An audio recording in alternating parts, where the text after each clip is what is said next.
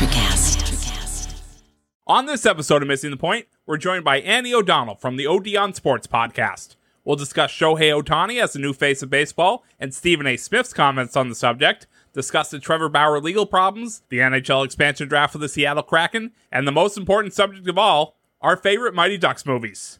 This is Missing the Point, episode 73. But it's all relative.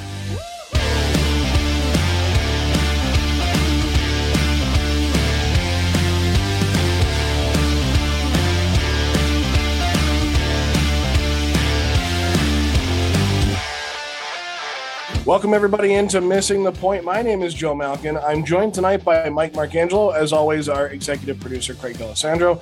And we have a fun guest, a very anticipated guest that we reached out to just a couple days ago on a whim. And, I've wanted to invite her on here for a while, and Craig got it done. So Annie O'Donnell, content creator, sports analyst, host of the OD on Sports podcast, where she has a 5-star rating on Apple Podcasts, co-host of Sports Sunday on 101.5 FM KOCI in Orange County, self-proclaimed sports fan, and it's true. She talks the hottest topics in sports by herself with a guest or on Missing the Point, and provides tips for navigating through the crazy, emotional, fun life of being a sports fan. She's at Sweet Annie OD on Twitter, Instagram, and TikTok, where she has 20.8 thousand followers at the time of recording this. Annie O'Donnell, welcome to Missing the Point. Wow, what an introduction. I feel like I need to update my podcast description a little bit now that I wrote that when I literally first launched and had no idea what I was doing. I was like, I've done a little bit. I should probably update that, but I am awesome. I'm so excited to be here. How are you guys? We're doing great. We're hanging in there. We're doing an East Coast, West Coast thing here. And Mike, past your bedtime, but how are you? I'm doing well. I'm here for this 90s rap vibe. East versus West. This is going to be great. It's 80s Celtics versus Lakers. So Annie, we didn't ask you much about basketball. Are you a Lakers fan? We know you're a Dodgers fan. I am a diehard Lakers fan. Diehard Lakers fan. Okay. Well, as long as it's not with the era of King James, then we're fine, because we don't mind Kobe around here. As you shouldn't. Kobe's my guy. So Kobe. You can't not grow up in Southern California and not love, and especially in the 90s, and not just fall in love with the Lakers. That's why I don't trust anyone that says they are diehard Celtics fans. I was like, how? That's why when Paul George, he was like, oh, I've been a Clipper fan my whole life. I was like, no, you haven't. You're from Southern California in the 90s, and you're telling me you saw Kobe and Shaq balling out for the purple and gold, and you were like, nah, I'm going to go with the Clip. No. Lies. And you know as well as we do that professional athletes lie just so that people will buy tickets and sit in the seats. It's what if you're listening to this and that's a surprise to you, well, we're sorry, but you've been lied to your whole lives. But you're not wrong, because when we were growing up in the 90s, it was Kobe, and then in Boston, of course, we had Paul Pierce and Antoine Walker and those guys, but they were no Kobe, and Kobe was great. Shaq was awesome, and we had Shaq here for a cup of coffee in Boston, and the year after we won the championship? I think it was 2010, or it was right around that. It was like Fat Shaq. It was Big Mac Shaq. You know what I mean? Yeah. He couldn't hit a shot to save. I mean, he never could hit a shot. Right. Yeah, I was going to say that was never. Yeah, no. So Annie, welcome in, and we're happy to have you. This is fun because we get to touch on some talking points that we're never shy around here when it comes to talking about the more controversial things in sports. And I want to start with one of them, and that's the Stephen A. Smith comments about Shohei Ohtani being the face of baseball, and the fact that he kind of backtracked from a couple weeks ago. But again, how this kind of all started was we saw your TikTok on that. I sent it to the guys, and we were like, we got to get her on. Let's talk about this. So what are your thoughts on, one, Stephen A. Smith's comments, and two, Shohei Ohtani being the face of baseball? Let me start by just saying, because I know we're all briefly connected, that in the past, I've been a huge advocate of Stephen A. Smith. I've been a huge fan of his. I think he's entertaining. I think he provides a lot of insight in the sport of basketball. Football, his takes are a little but basketball for sure. You got to respect, he started in Philadelphia. He was watching tapes. He knows his stuff with basketball. So I give him credit where credit's due. He's not where he is by accident. And I mean, to further prove that, I do have a Stephen A. Smith mug right here of the many faces of him with a coffee. That's awesome. I think that's tea, actually. He's a tea man. And there's certain, I feel like at times, you can I don't want to say I don't idolize him, but I want to say you can, admire people, look up to them while still holding them accountable and, not agreeing with everything they do and everything they say. Sure. And that's a big part of my podcast. And that's why I love that you say that, you don't shy away from any controversial topic, because I think that's one of the best things about, for one, being an independent podcaster myself, is I can talk about whatever I want to and nothing's off the table and I can say what I want. But in terms of, I had so many thoughts in my head when I saw the video of Stephen A saying, it doesn't help the game of baseball that their number one guy, the guy that's basically the modern Babe Ruth, needs an interpreter. And that was I had to rewatch it like twice just to make sure that I rewatched it more than twice, obviously, but I had to rewatch it a couple times just to make sure I heard that right. I said, how you're in 2021? Are we still saying this? But this isn't new stuff either, right? Like, we talk about the interpreter, but first of all, what does it matter? And second of all, we've had that before. We've had it in Boston. We've had it with so many players, whether it was Daisuke Matsuzaka or Byung-Hyun Kim, who was in the league long before he got to Boston and still needed an interpreter when he got here. And that's just Asian-based players, where there's been so many South American, Caribbean players. Rafael Devers needed an interpreter when he first got here 6 years ago. So you're right. It's 2021. What's the problem? And I feel like, I just remember one of my favorite images in like Dodger history is Hiroki Kuroda. I don't know if you remember him. He's a pitcher. And he played with the Yankees a little bit, so maybe you had to face him here and there. But Hiroki Kuroda, the Dodgers used to do this thing where the rookies would wear wear ridiculous costumes near the end of the year. And Hiroki Kuroda had his interpreter also dress up in a costume too. And he was just like, these interpreters, they travel with them. They're a part of the team. They're a part of this growing family of a franchise. And it was just so, I guess I could kind of see where he was as far as marketability, but like, nobody's going to watch Shohei Ohtani. Nobody's going to watch Mike Trout because they saw him in a commercial. Like, I just thought that was so stupid. And I know in that TikTok I rattled, the examples are endless of athletes that either English isn't their second language or isn't their first language, or they use an interpreter. I mean, the biggest one for me is Canelo, who is easily, he's the face of boxing. I got a lot of snarky comments about that from the boxing community in TikTok, but I digress. Who did they think the face of boxing was? They'll say Floyd Mayweather. I was like, you can't be the face of boxing when you're all right. He might need an interpreter too, though. Someone was like, yeah, he might need an interpreter to help him read to read him. So I was like, that's good. Weren't you going for like the active face of boxing? Yeah. It's Canelo. I took it. I mean, if you want to throw, for heavyweights, you want to go Tyson Fury, you want to go Anthony Joshua, sure. But like overall, Canelo's the guy. Yes. I've seen Canelo fight in person at Madison Square Garden. There is no question in my mind that he is the biggest face in boxing right now. And he uses an interpreter, but he's got fans from all over the world. I got into boxing because I watched the Canelo Triple G fight, and that's what got me into a boxing gym. Like, you can grow the game, whatever sport game you're in, without speaking the native language, because, one of the best things about sports is, there is communicating with your teammates, doing interviews, but game respects game. Like, the game itself is a language. So kids are going to be out there pretending to be Shohei Ohtani because he rakes, because he's great on the mound. They're going to go out there. They're going to want his jersey because he's a great player. And who doesn't want to be an all-around player like that? They're not going to, you don't say, oh, he needs an interpreter. No, we're not getting his jersey. No, we don't support him. No, I can't relate to you because you don't, you need an interpreter. So stupid.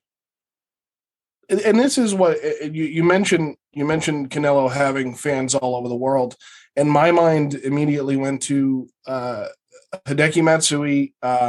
It went to Manny Pacquiao when he first came over. Yeah. Ichiro Suzuki. Ichiro Suzuki in the early 2000s. There was a commercial where they had it was for like 47 brand. It was for hats or jerseys or something.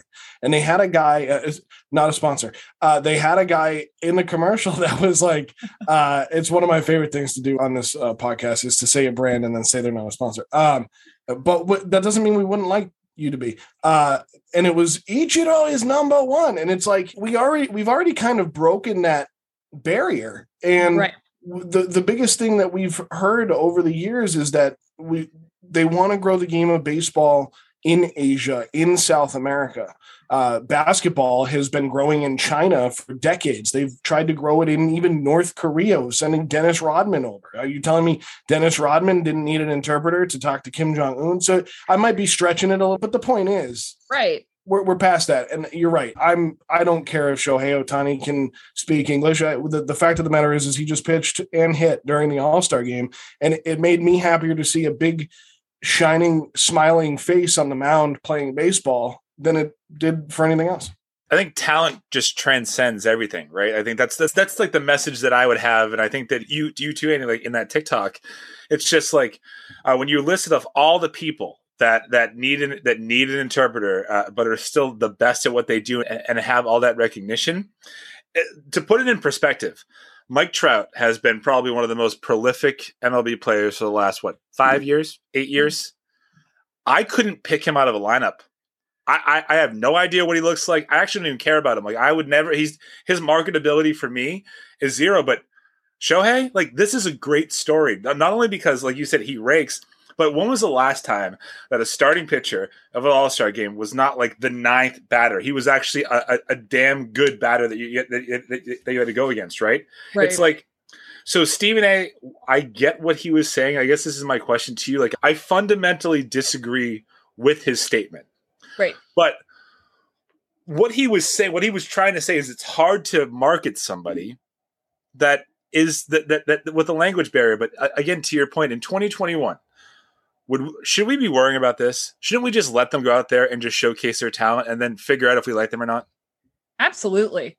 I mean, nobody, like I said, I mean, sure, there's some, but I feel like, sorry, I'm backtracking here. I feel like the people that like the big personalities, and usually like, I think back to hockey players specifically, like you got those guys in the lineup that are just not very well, or we'll stick with baseball. Kike Hernandez. He's not a star, but he's got a big, he's one of the funniest guys in the league. Such a bright personality. He'll throw a banana suit on to lighten up the mood, makes funny faces, loves to dance in the dugout. Like he's a guy that like diehard fans know about and love and will back and support. But, you know, a guy like Shohei Ohtani, who's got the numbers, who's got just the on-field the on-field production, the on-field results.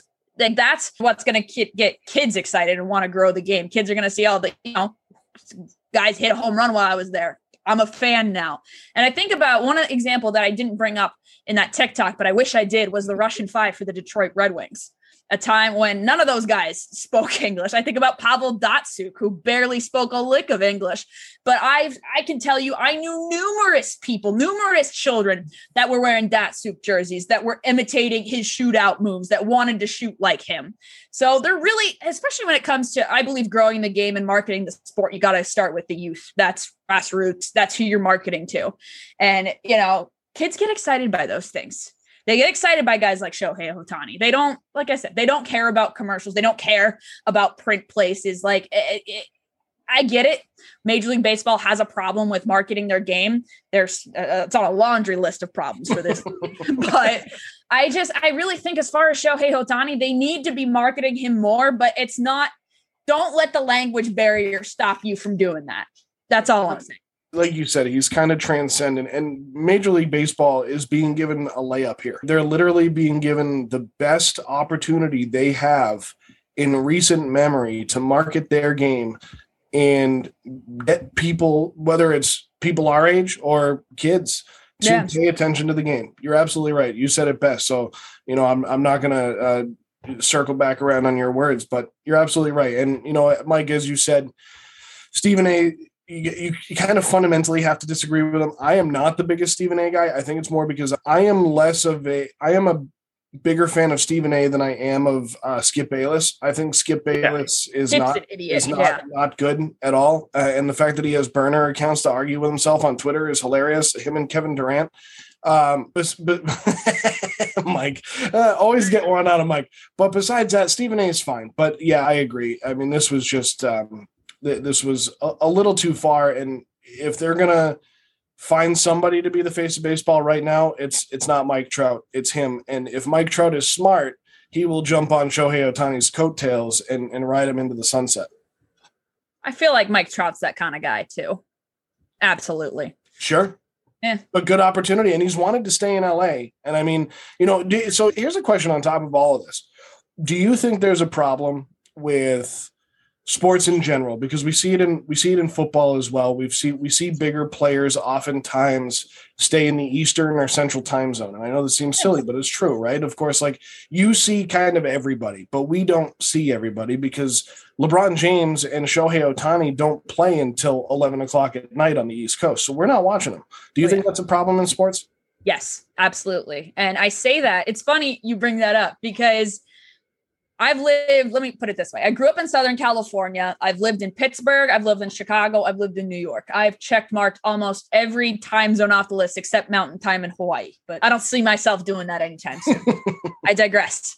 And I just think about it in terms of I'll speak for the Ducks fan base that I know and love very well is the majority of Ducks fans that I know are very well versed in the league as a whole. Like they know what's going on. They know who players are on each team.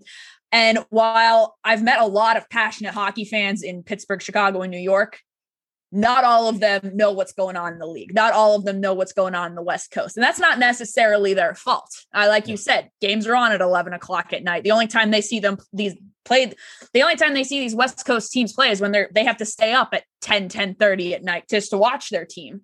Sure. So I definitely think it's a problem, but I mean, in the case of Shohei Ohtani, I have to remember, you got to remember that he picked where he wanted to go.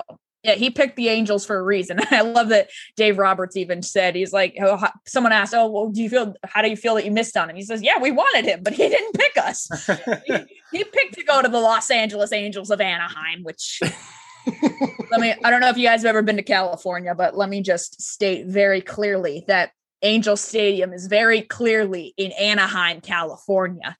It is right across the freeway from Honda Center where the Anaheim Ducks play. So this whole Los Angeles Angels of Anaheim thing, I still don't understand it. It's the stupidest move. I think they are the team in sports that have changed their name the most in American sports, at least. Oh, the Anaheim teams for sure. That's the California Angels, the Anaheim Angels, Los Angeles Angels of Anaheim. Then you got the Mighty Ducks of Anaheim, the Anaheim. It's ever changing. Who knows what's next? Well, but we'll get to the Ducks because we have some Ducks related questions for you. Ooh. But so we'll get there. But I just stepped all over your point there. But no, you're good. So I hesitate. I'm totally I have this tendency once during a show of killing a mood. But I want to bring this guy up because it's also LA based. And you mentioned Dave Roberts. So we have to bring this name up and we have to bring this story up. Okay. Trevor Bauer. Ugh. Okay. I know. We have the same opinion on Trevor. We all have the same opinion on Trevor Bauer. What are your thoughts? We would. right. Yeah. Andy's going to sign off real quick if we don't. No. I wouldn't sign off. We'd have a discussion for sure. But well, let's have a discussion anyway, because it's a hot button topic and they just extended his suspension, administrative leave through July 27th. Hold on. The key part of that though, Joe, his paid administrative leave. He's still paid administrative leave, which is something that people who make a lot of money are afforded to that some other people are not. You're in LA, San Diego, so you're kind of boots on the ground, and for lack of a better term here. What are your thoughts on the Trevor Bauer situation? Every time I've been asked this question, I do feel the need to kind of clear the air on my stance, because when the Dodgers first signed Bauer, personally, honestly, the reigning Cy Young winner, I was excited. Anyone that's going to suit up in Dodger blue, I want them to do well. I'm going to root for their success. And in terms of his past tweets and, the whole ordeal with him harassing women on Twitter, I'm of the belief that we can change, that we can improve ourselves as people. So I said, who am I to say that this young man can't either? I say young man, I think he's older than me, but who am I to say this guy can't improve himself and grow as a person either? So I said, I'll give him a chance. I'll root for him. He's a Dodger. He's on our team.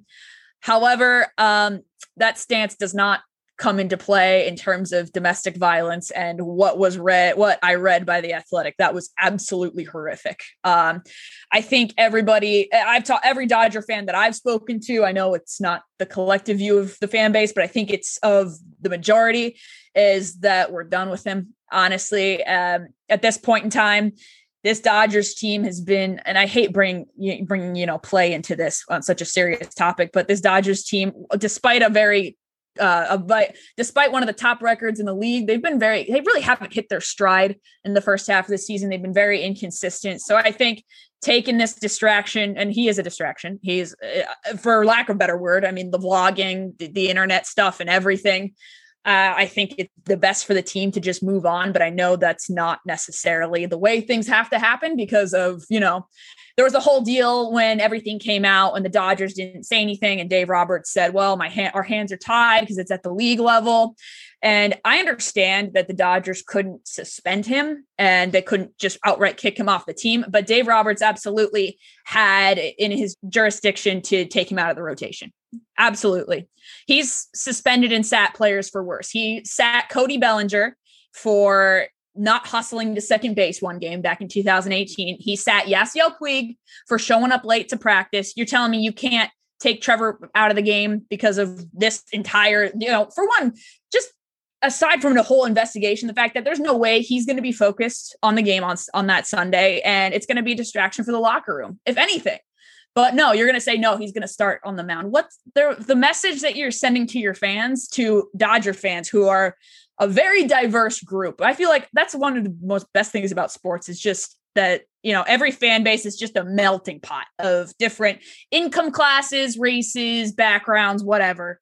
But domestic violence and sexual assault affect everybody. So that message there, I thought, was communicated very poorly.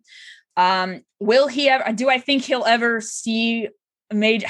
It depends on how the investigation goes, and investigations take time, as we all know, but, I don't want him suiting up in Dodger blue ever again, regardless of how this goes down, because he didn't deny it. He said it did happen. It was just consensual. And I don't see him suiting up in Dodger blue at all. So I say, cut the ties as soon as you can.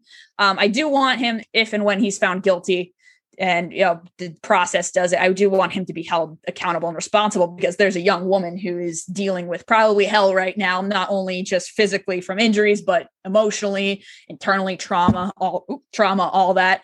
But yeah, I don't want to see him on a diamond, and I don't see another team taking a chance on him either. Frankly, I don't think it's worth it. I don't think any level of talent is worth it. I don't think the mess is worth it.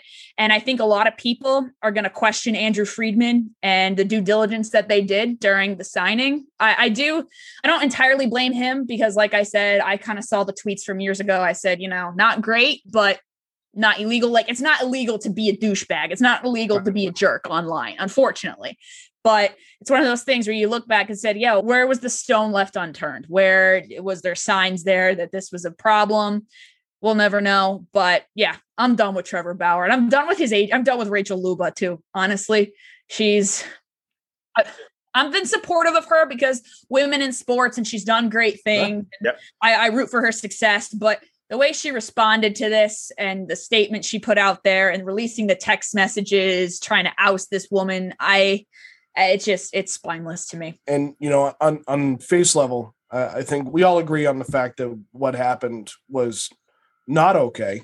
As Mike and I have an unofficial segment on all of our shows now of that's something you can't do, or what's you just can't do that. You can't say that. You can't do that. And there's so much left to find out in this story, because for him personally, he, like you said, basically came out and said it did happen, but it was consensual. And she came out and said consensual to a point. And then that's where, when someone says there's a point and then they weren't comfortable with it, that's endgame. That's it right there. Yep. Anything that happens beyond that is not okay.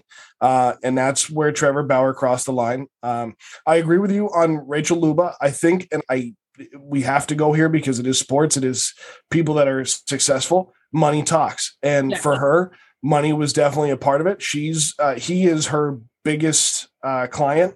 And for the second biggest, that too. Him and Yasiel Puig. Yeah, well, okay. Well, all right. She just lost a few more points. I forgot Yasiel Puig was one of her clients. Yeah, she don't have a great track record with her client. No, I guess not. And then, you look at Dave Roberts, and you mentioned pulling people out of the lineup for doing a lot less. I mean, we're talking about on-field stuff. Because he said hands are tied, it's at the MLB level.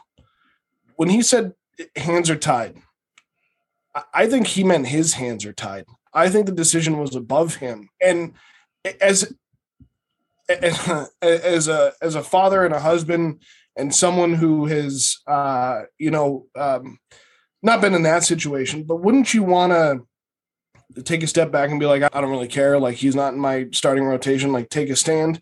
But then it comes down to money and a job for him. To Annie's point, right? If you're going to bench someone for not hustling to second.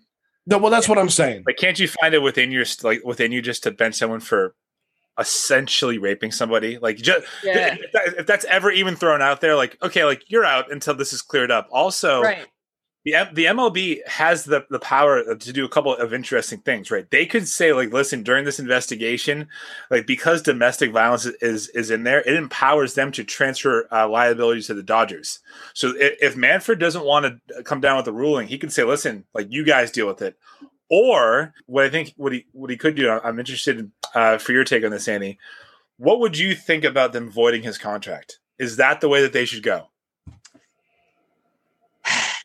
I say this knowing that, I mean, I feel like they can't do anything. I mean, the MLB has to do its own investigation, and that has to all be cleared up. And you got to think there's going to be, I can't think of a situation where this doesn't proceed further and go into trial, because they basically said, hey, everything happened. It was just consensual. He's not going to plead. I'm a sports podcaster. I'm not big into legal jargon or the legal process, but if it's put in the Dodgers' hands, which if Manfred does that, I don't think he will, though.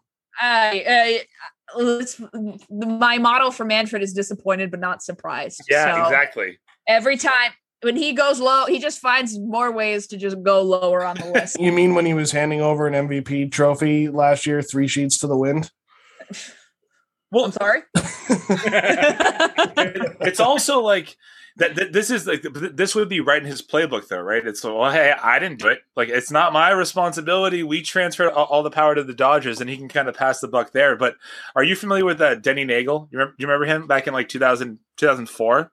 I was gonna say that was way back. Yeah. So the Rockies were handed responsibility by Bud Selig, and they voided his contract for soliciting a prostitute. Right, just soliciting one. He may or may not have done something with them. The problem here is that even though he pled out, and I think this could happen for the remainder of Bauer, is he still was paid 16 out of the $19.5 million of his contract. Yeah. So, like, I don't want to get we don't need to get on a soapbox here, but I think it's really important. Like, what are we saying to all those watching and listening out there? Is if you can have your contract voided, if you can be ousted from the league, and somehow, even though you still did it, you still get paid. That just doesn't sit right with me. I agree. Right? And you know what? And honestly, I wouldn't put it past Manfred, because the entirety of his career has been decisions that he doesn't care about the lasting effects. He doesn't care about what's good for the game. He's like, hey, let's figure out the easiest way to a solution, easiest way to find an answer. So, temporary solution here. We saw it with the Astros. He promised immunity because he just wanted the story to get out there. So players are not held responsible for a player-driven scheme. And I feel that way with the sticky tack stuff too. There's an easy way to tell. There's got to be a better way to tell the difference between a rosin bag mixed with something and using spider tack. But Manfred doesn't want to do that. So he's just banning sticky substances altogether. It's stupid. And the lasting effects could be players injured. We've seen Tyler Glass now get injured. He's probably not going to be the last, unfortunately. That's a subject. As you're trying to find your words, that's a subject that's really interesting to me, because one, the baseballs that they use around the world, especially the Korean League, are already tacky. So they already are a little bit stickier. So these guys have that grip on a baseball. The leather that's used on baseballs in the United States it's too slippery. So This is why guys have always done this, but they've literally always done this. I mean, one of my favorite movies of all time is Major League. And there's the whole scene about him talking about literally like little jalapeno in the nose. And it's like, so Manfred screwed that one up. He has screwed up in a lot of places since he took over for Bud Selig, and not that Bud Selig was a saint either, but Rob Manfred is not doing for the game what needs to be done. And you're right. If he surprises us all and turns this back around on the Dodgers instead of having Major League Baseball take responsibility for it, when Trevor Bauer was not only the NL Cy Young last year, which and I won't say this about other teams, but shortened season, what like the Dodgers. How good? I mean, he was still pretty good. I mean, he was pretty good, but he's been your mouth. What's that? I said like the Dodgers. No, but I already, I said that the trigger. Don't do that. Don't do that to me, Craig. You're going to get yourself in trouble. You're going to get me in trouble. But point being is that Major League Baseball needs to handle this, because Trevor Bauer was one of the most sought after free agents in the offseason. And Chaim Bloom and the Boston Red Sox dodged a bullet by him going to LA. So that was definitely a good decision and a good move by Boston to not pursue him any further. But so nice for you. Yeah, it's great for us. Well, it's funny because we also got Kike Hernandez. So on to the NHL. And wow.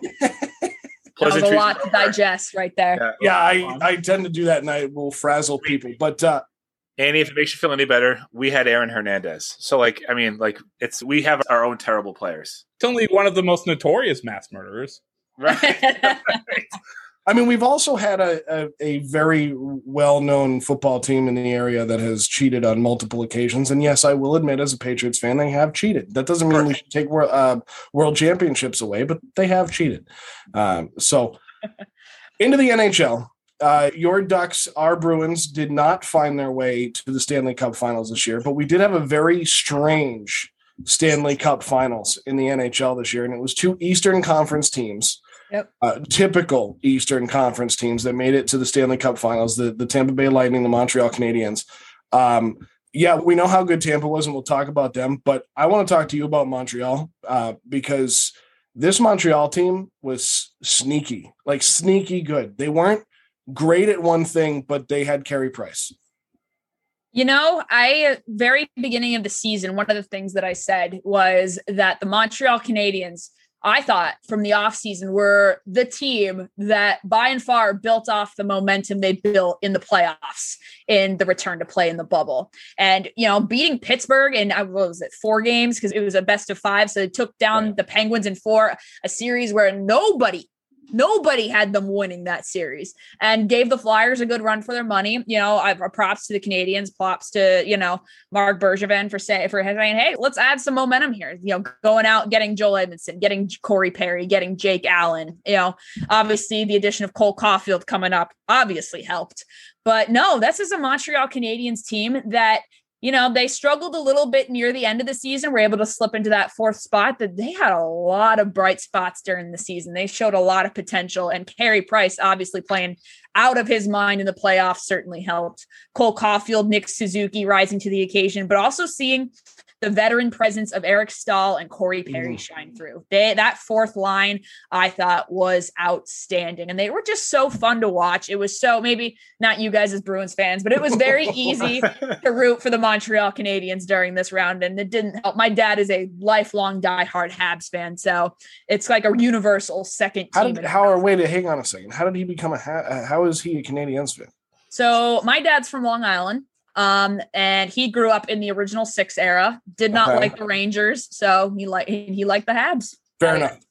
Easy enough. He's also a Celtics fan, so he doesn't, That's great. Yeah, no, let's so when does your dad want it? No, I'm just kidding. Well, you talk about Montreal, and Cole Caulfield is kind of an unsung hero in the NHL. He was kind of an MVP of the playoffs, and his team didn't win, and he had Carey Price, who was kind of overshadowing everybody on that Canadiens team. But you mentioned Suzuki, Caulfield.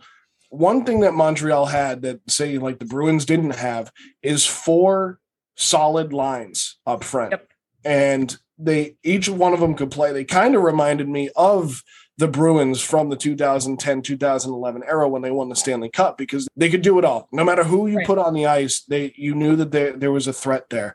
And the one thing that Tampa Bay had over them, one is the fact that they have the gritty veteran Steven Stamkos, but Vasilevsky is him and Carey Price. I would just love to see them in a shootout. Just let everybody in the NHL take shots at them and see what happens. They're incredible. But what Tampa had was one of the best. They say that the top line for the Bruins might be the best in hockey.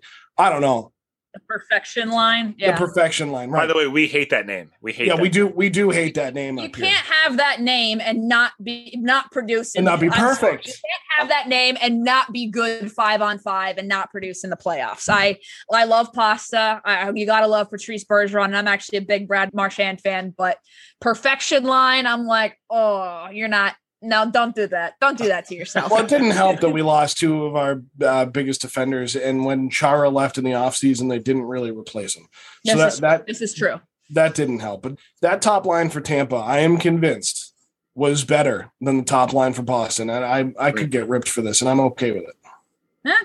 Honestly, it was, and one guy I didn't give a shout out to that I should because of recent news about him is Shea Weber. He played outstanding in those plays. If Carey Price didn't play out of his mind and would be a shoe in Conn Smythe if the Habs had won, it would have been Shea Weber.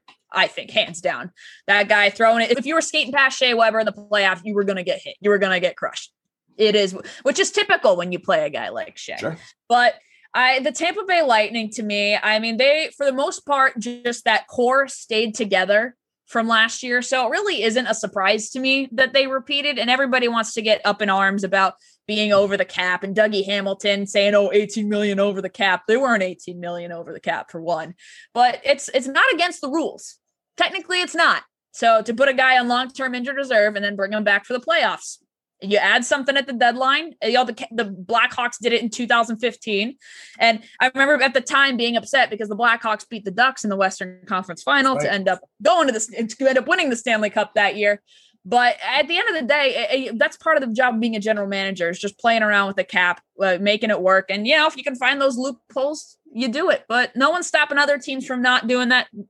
Granted, you don't have Nikita Kucherov to just at your expense. Not every team has a guy like Nikita Kucherov to bring back in the playoffs, but next year will be interesting. The cap, obviously the expansion draft next week is going to change a lot of things for a good number of teams. It'll be interesting to see what happens and how that shakes out. I don't think it'll end up being the way Vegas was, where they had so many top guys that had to be protected. That's why I feel like we would be seeing more side deals going on right now.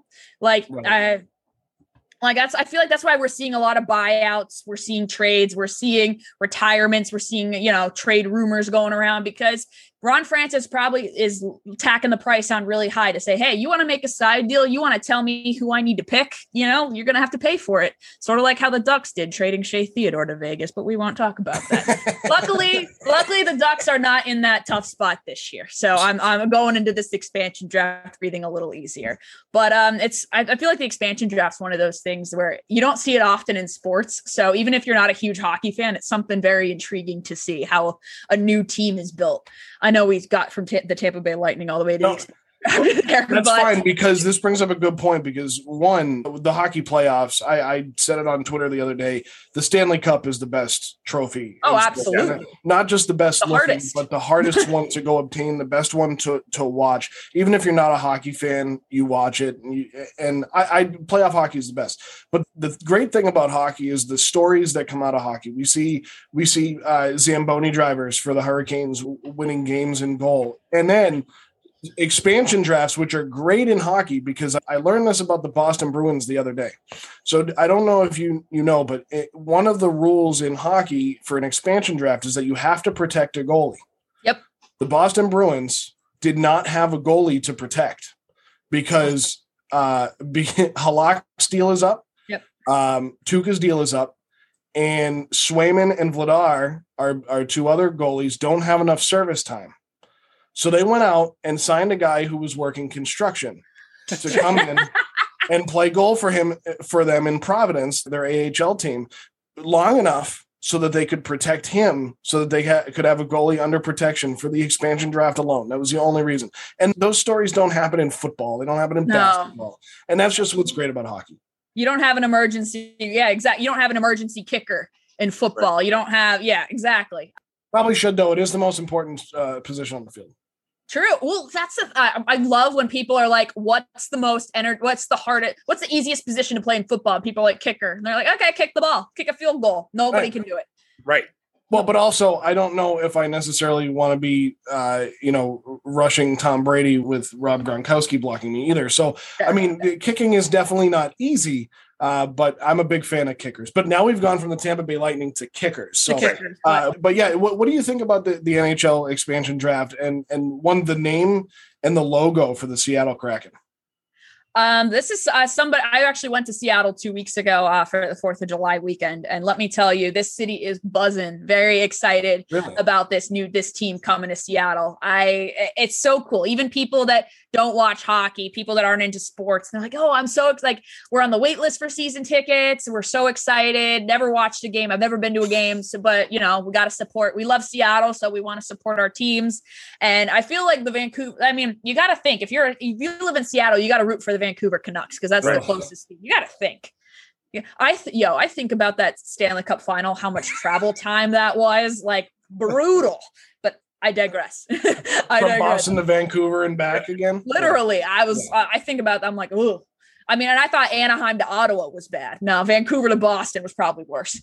Anaheim to Ottawa is pretty bad, though. That's pretty bad. But I mean, I think it's great. I'm a proponent for growing the game as somebody that lives in Southern California and grew up being the only person that could talk hockey. And I went to small high school, so really sports in my high school. I wanted more people to get into hockey. One of my biggest pet peeves about the fans and the people that love the game is that they try to gatekeep it too much. They'll cry about it not being covered on ESPN and all these things. But when ESPN does cover it, or when people do touch it, they're like, no, you can't do that. No, you don't know what you're talking. Like, it's such this toxic gatekeeping culture. And I hate it. I hate gatekeeping in all of sports, but I feel it's extra prevalent in hockey because it's that, oh, we're different. We're not a mainstream. We're not a top. Exactly. And so I'm excited. Granted, this is another division rival for the Anaheim Ducks here, but I would hope, I don't think they're going to be as big of a threat as Vegas, just given, for one, the talent that we know that's going to be out and exposed. Like, they're not going to pick up a Matt Duchene. They're not going to pick up Jeff Skinner. Ron Francis, I know it's been a little bit since he's been in the GM game, but I just don't see him doing that. But you don't have like a Marc-Andre Fleury being exposed. You don't have, I'm trying to think. Well, you don't have Shea Theodore going and hand it over to you. But the big guy was, of course, Marc-Andre Fleury. But, I just don't see that happening this year for Seattle, just given the names that are out there. But nonetheless, very exciting. The logo, I think, is very cool. And actually, one of my good friends, a fellow creator, is Chanel Keenan. I don't know if you've heard of her or know her. I've not yet, but we're going to. She's the intersectionality consultant for the Seattle Kraken. She's a big proponent of, she's in a wheelchair, I should point that, but she's a big proponent of making hockey more open and accepting to people with disabilities. So she's helping coordinate. She does a better job of explaining it than I do, but kind of being a consultant to the team for things that make it more accessible to people that it might not be. If you're going to do that in any city in America, it's Seattle. Exactly. They're doing all the right. I mean, they've got JT Brown as their color analyst. They've got the first African-American play-by-play guy in the league. Like, they're just doing some strong, they're really striving to make hockey for everybody and be very inclusive, which you got to love it. You got to appreciate it and, give a stick tap to it, but we'll see what Ron Francis is able to do come next week.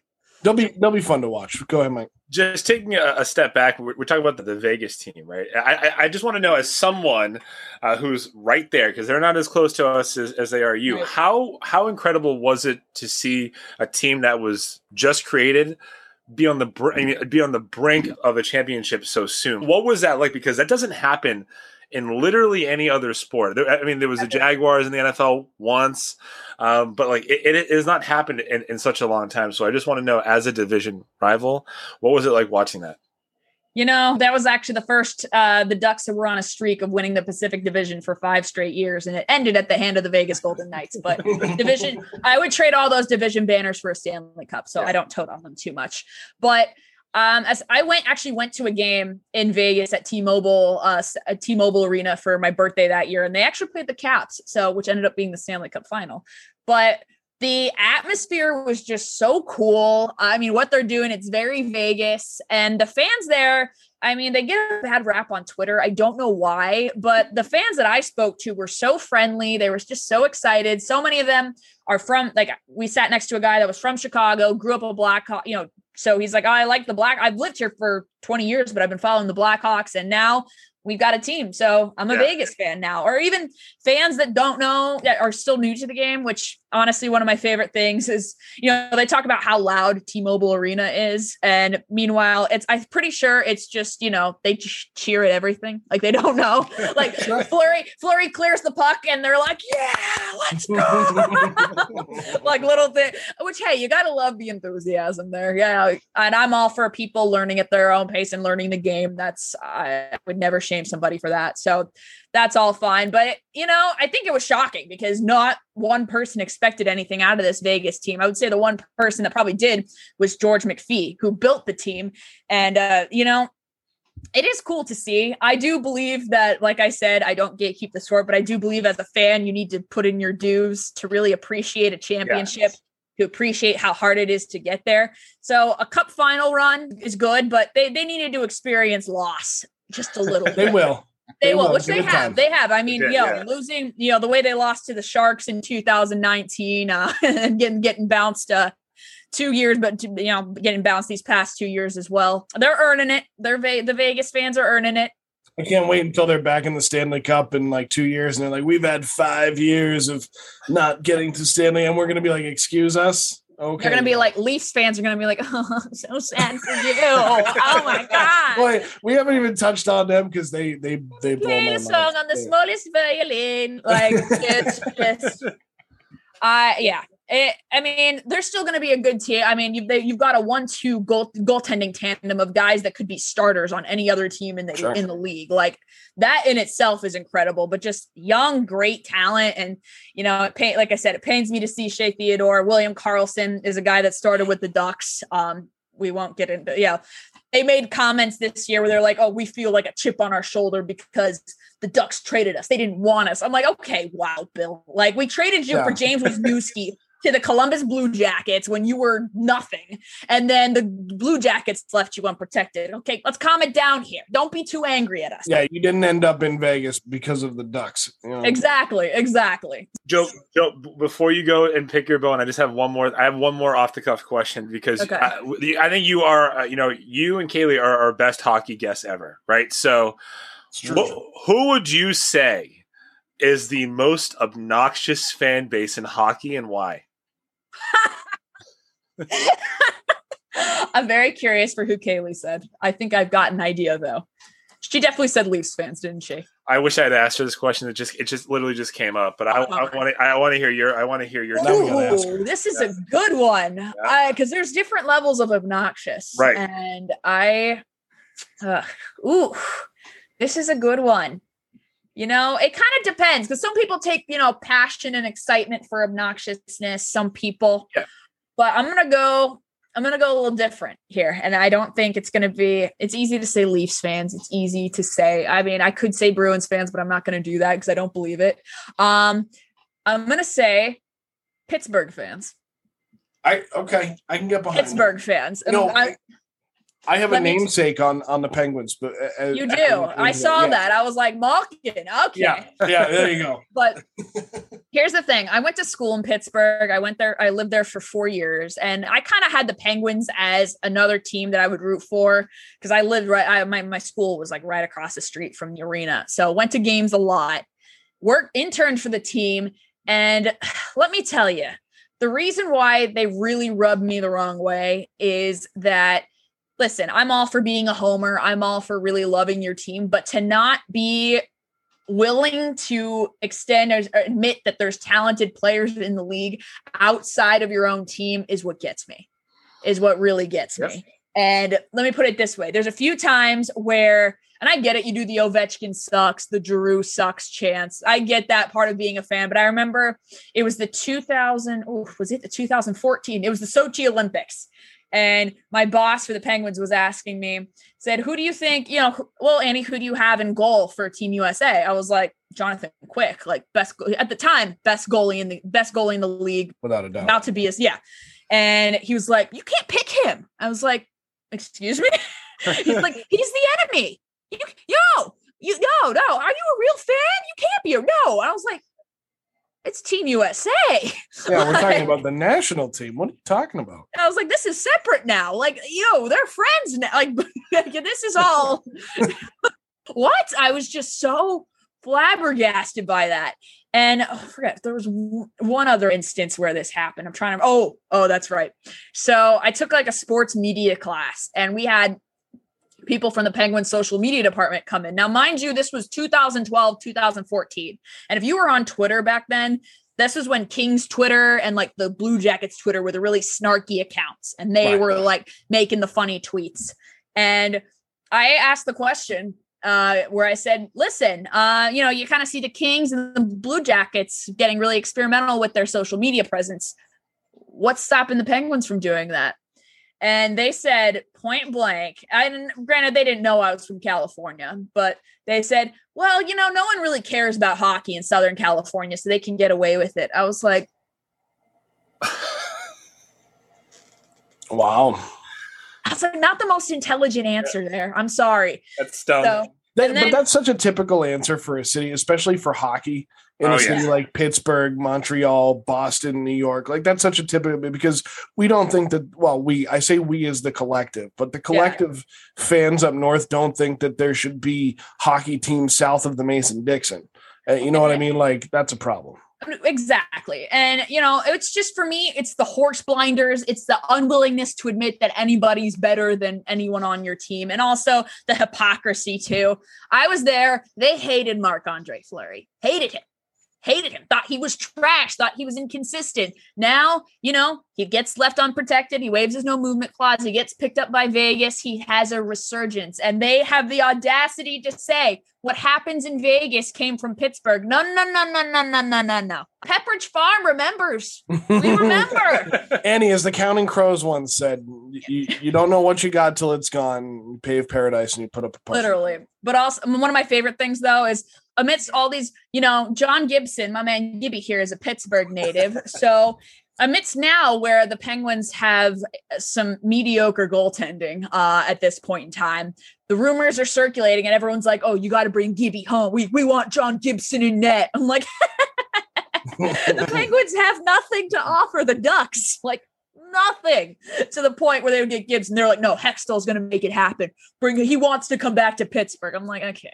See, but we have that problem in Boston too, where they gatekeep the rosters, gatekeeping again. Yeah. Where they gatekeep the rosters and think, oh, we can go out and get anybody we want, anybody that wants to come in. When Juju Smith-Schuster, Pittsburgh connection, was a free agent, everybody in Boston said, well, we're going to go get him because we're the Patriots. We have Bill Belichick. We're going to go get him.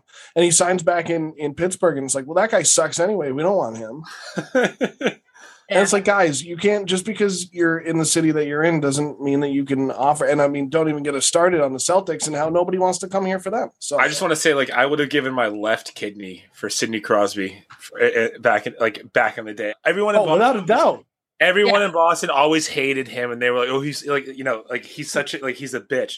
Baby Crosby, yeah. No, he's actually pretty damn tough, and he's probably the best pure scorer that we had seen in such a long time. So yeah, you want someone like him on your team. Those mid to late 90s Yankees teams. Give me half of those teams. Even as a Red Sox fan, it's like, kidding me? Give me Mariano Rivera in a Red Sox uniform.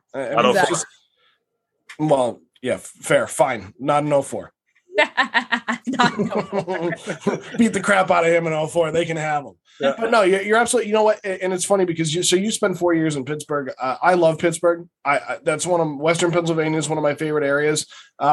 We have family friends in Slippery Rock, beautiful campus up there. But that's a Western Pennsylvania thing. what you're talking about is like Oh, for sure. them believing they're better than everybody else and don't really know what's outside of like the Allegheny Rivershed. Like I believe it. They just don't. It's just how they are. Yeah, I went to school with people that their plan was, no, why would you leave Pittsburgh? Why? Like, I'll get married here. I'll just stay here forever. Meanwhile, I was like, and here the three of us from Boston are still in Boston. Yeah. Boston is very different from Pittsburgh. Which, Thank you. Good. great Positive city, words. but I love Boston. Oh my God, I would pick Boston over Pittsburgh any day. What's the favorite city? What's your favorite city that you've lived in? You've lived in so many, but not Boston. Not Boston yet. Boston's on my list. But I thought I wanted to move to Boston right out of college. But I ended up getting a job in Chicago, which I loved. Loved Chicago. Chicago's pretty cool. Yeah. Affordable, fun, clean. Food's great. Yep. Couldn't be being fresh out of college, one of the best places to be. I liked New York. I did. I loved the freedom, the energy of the city. Didn't love the rent. Didn't love my job when I first got there. And yeah, it being really dirty and the apartments just being awful. It's hard to maintain when you have to build up and you can't really do anything about it. Exactly. I mean, the fact that, it is hard to see that, when you're in your late 20s and you have friends that are buying homes, that are settling down, and you're like, I still have 3 roommates and I'm paying rent in an awful apartment. But before COVID, you're barely in there anyway. So you're out around. I was in a boxing gym, so I was basically there a lot of the time. I would go work places. Like, it just, you make this wherever you are, like in the city, you make the most of it. But yeah, the real estate situation, unless you're doing very well for yourself, which some people are, not too many people in New York, but some people Right. are, unless you're doing pretty well for yourself, it's not exactly the most glamorous lifestyle. But you're happy to be back home in Southern California, I assume. I am happy to be back home in Southern California. It's not forever, I don't think. I think I could see long-term in Southern California, not long-term in San Diego, just given the opportunities for what I want to do with my career in terms of sport media. So we'll see. We've got a whole keeping an open mind. I've got some cities that I definitely won't go to, but keeping an open mind for the most part. Well, come to Boston whenever you I would can. love to. Now we're not ending it here, because speaking of coming home and coming to Boston, no, I'm not talking about the Euros. I am talking about one Chelmsford, Massachusetts native, Jack Eichel, who plays for the Buffalo Sabres at this point in time. Now, this is where I'm going to bring up your TikTok at Sweet Annie OD on TikTok, Instagram, and Twitter. You made a video last week or the week before about Jack Eichel and his trade prospects.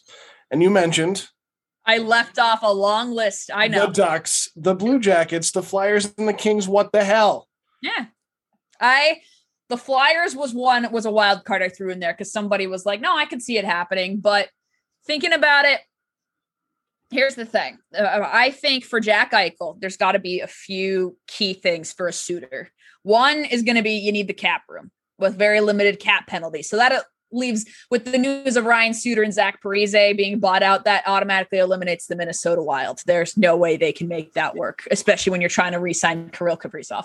But anyway, I think cap room, you need NHL ready prospects, like a very good prospect pool. And where's my last one? Oh yeah, draft picks. You need you got to offer like a high first round, second round draft pick, because that's what Kevin Adams is going to be looking for in terms of a total return package. You're not going to get Jack Eichel in this return. And I think Sabres fans need to come to terms with that. Like, as a Ducks fan, which the Ducks have been confirmed to have been in on there, so don't give me a crap about putting them in there. No. I was more worried about you not putting the Bruins in, because he said in an interview that he would love to at some point in his career play in Boston, but that doesn't mean it's going to be this year. I was going to say, I believe at some point, if he wanted to, he could go back there. I just don't see it happening this year, just given the fact that the Bruins don't have a high first round pick in this year's draft. And I don't believe their prospect pool is top 10, top 15. I'm not an expert in drafts, just from what I've read. That's not what I've heard, but hey, I've been wrong before. Who knows what could happen? But I just feel like Sabres fans are being like, oh, for Jack Eichel, like we want Trevor Zegras, we want Jamie Drysdale, and the Ducks have the 3rd overall pick in this year's draft. And they're like, and the 3rd overall pick. I was like, get bent. Like, no, we're not talking. Jack Eichel is not damaged goods. He is still an elite player. He's a top 10 center in the league. He doesn't always play like it, but he is. And he's not damaged goods, but he's on clearance right now. Sure. We know he's got a neck injury. We know there's discrepancy between the medical staff in Buffalo and his agent and his team. We know that any team that's going to come in is going to want to see those medical records and read them front to back multiple times to make sure they know there's a chance at recovery here. And there's not a chance that he comes and injures himself permanently, God forbid, in the next few years, or injures himself to the point where he's not worth $10 million. And then that's a whole list of problems. But also you got that no movement clause that's going to hit next year. So this is the year. And this is the time, frankly, for Kevyn Adams to make a move to get the most return possible. Because if you wait for the trade deadline, you're limiting your suitors significantly. Because the only people that are going to try and go for Jack Eichel are people that are going to make a cup run. That are needing that guy to help them win the Stanley Cup. And you're not really going to get people, the teams like the Ducks, like the Blue Jackets, like the Kings that have the prospects, that have the players, because they're sellers. They're not looking to go after a guy like Jack Eichel. So the return's going to be a lot less. So if I'm Kevyn Adams, I'm making a move before the draft, preferably, if not before the season starts. Because, at that rate, hey, you get a Jack Eichel for a year. And if you don't like him, trade him before. A team that gets him can, if they want to, trade him before the no movement clause hits. But listen, why would you? Granted, I feel like that no movement clause is like kind of the dagger in there. I mean, you see it nowadays, especially recently within the last 9 days, how many players have been bought out because of these long-term deals. I mean, you see it in Buffalo with that Jeff Skinner, where they're leaving him unprotected. And they're, like I said, right. No way Seattle picks that up. No way. Well, they went through in hockey such an era, and we saw it here in Boston where Peter Chiarelli was signing awful deals, long deals, high money deals to the AAV. And it's part of the reason why we don't have those pieces that you're talking about to go and get Eichel. Right. Now, granted, the draft pick is based on the fact that Boston went to the playoffs this year, but more so, I mean, when you look at the minor leagues and what they have down in Providence, it's not enough. And that's partly because they're still rebuilding. Don Sweeney is still rebuilding from Peter Chiarelli's damage that he did before he took off to Winnipeg into the same thing. Just remember, like, his damage included the likes of Tyler Seguin, some of the great players that are on the Bruins now, and Don Sweeney's. So Annie, I don't want to get too far into like a Bruins rabbit hole, but from an outsider's perspective, that 2015 draft where they had 3 chances. 13, 14, and 15, and they did, and then Barzal goes at 16. How offensive as a hockey fan is it to look back at that and say, like, why do you have a job? Don Sweeney, how can you have a job? I mean, there's so many times. Granted, there's people whose literal career and job is to be prospect, is to be scout, to know who to pick at a certain place. I mean, listen, you're talking about the last time the Ducks had a really high pick was 2nd overall, and it was the Sidney Crosby lottery, and we grabbed Bobby Ryan. So I loved Bobby when he was here. Nowadays, though, if I'm looking back, Anze Kopitar went 11th. Like, you look at the list, Carey Price went further in that draft. You look at the other names in there. I don't get too hung up on that, but it is pretty funny to especially this year in the playoffs when Cole Caulfield dropped all the way, and you see all the teams that passed on him. One of them was the Ducks, but they picked up Zegras. So, all right, so Annie O'Donnell, as we've now basically covered the NHL from coast to coast. We've talked about Shohei Ohtani, Trevor Bauer. We've talked about Jack Eichel. Now we have a very important question for you. Okay. My first exposure to you was a few months ago during the lockdown. I was scrolling through Twitter, saw you, and you were doing one of those videos of yes, it was from the Mighty Ducks, where you were basically Gordon Bombaying, and you were reciting the entire scene, and I was like, that's what like turned me on to your podcast, and then I was like, all right, let's go. Like, this is awesome. So the most important question we are going to ask you in this episode of Missing the Point: what is your favorite Mighty Ducks movie? Joe. No way did you ask that question. I did ask the question. Oh, go ahead. D2. Easily. It's the only answer. Only Mike's now answer. pissed at me about it. Right. The order goes D2, the Mighty Ducks, and then down here, D3. Okay, but is D3 really down there? Yes. Yes, it is. Yes, it is. When's the last time you watched it? Because I think it holds up. I have it on Disney Plus. I watch the trilogy pretty regularly, my guy. I made a pretty popular TikTok about D3 also. It's bottom tier of the trilogy. There's no way my D2 is too good and Mighty Ducks is just too nostalgic for D3 to even compare. The only good things about D3 are Paul Correa's cameo. Love that. Julie the Cat Gaffney getting the rightful nod in net that she deserves, because let's be real here, she is miles ahead of Goldberg. Like should have been in for the Junior Goodwill games more than that final shot against Gunnar Stahl. And then the other Bombay's gimmicks and mediocre coaching being exposed by Coach O'Ryan. Best part.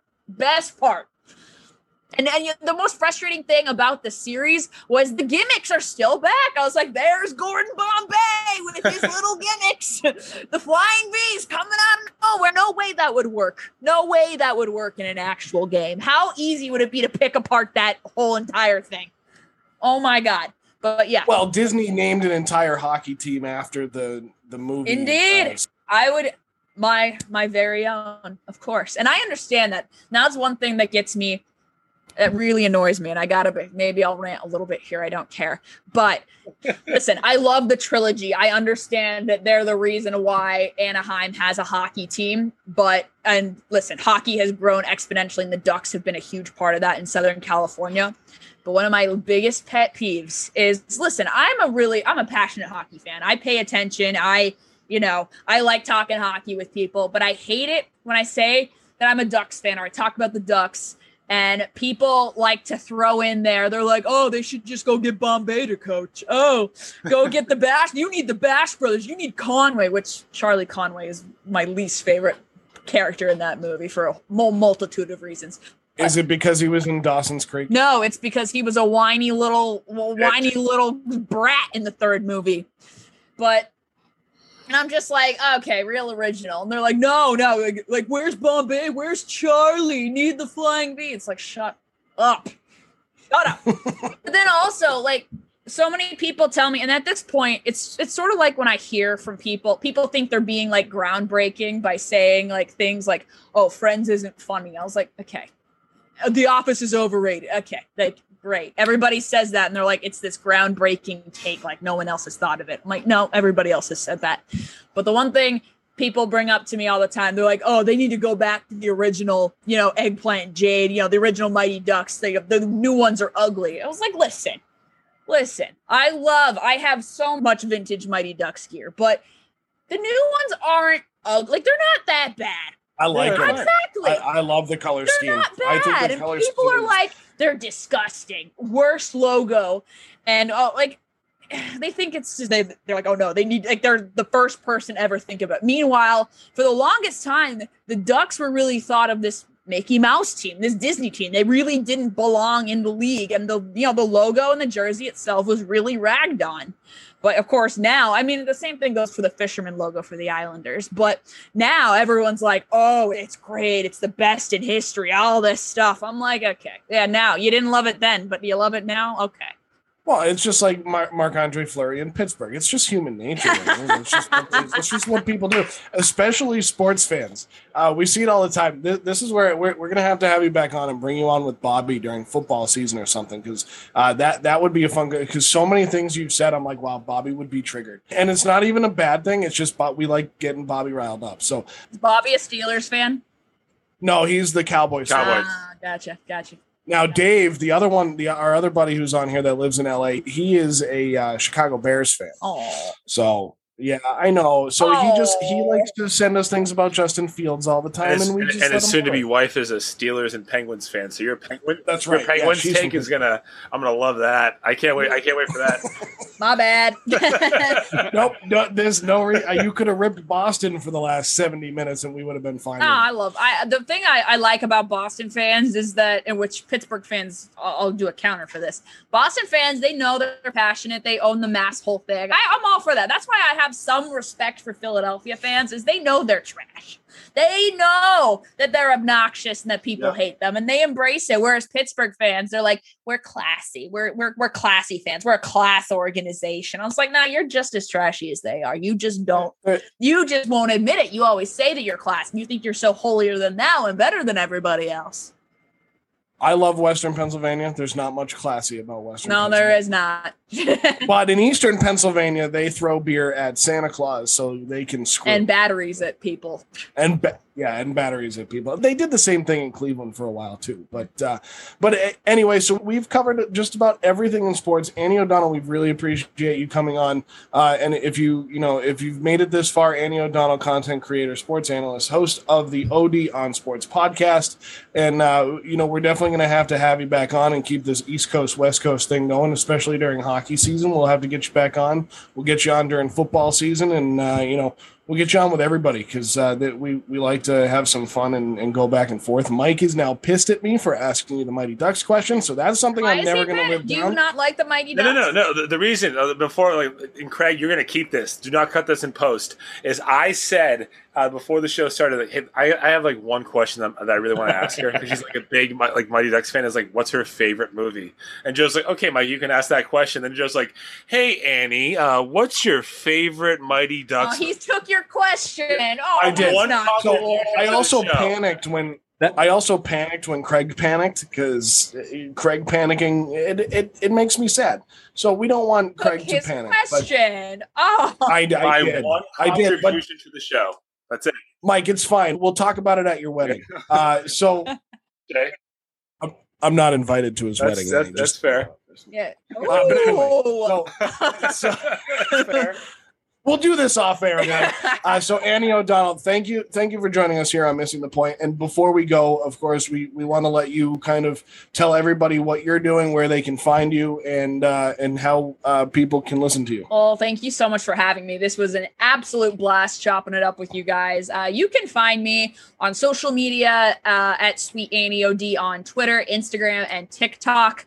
I kind of don't really have a filter, and I like making a fool of myself. So if you like to be entertained, you like sports, you like music, you like classic rock or music that a 55-year-old divorced dad working in his car would like, I tweet about that a lot. So give me a follow. I usually follow back. And then my podcast is OD on Sports. It's available on all streaming platforms. And if you're not in the Orange County area, you can tune into 101.5 KOCI Sports Sunday on the website. And I think if you Google it, you can find the website. But I don't have the URL off the top of my head. But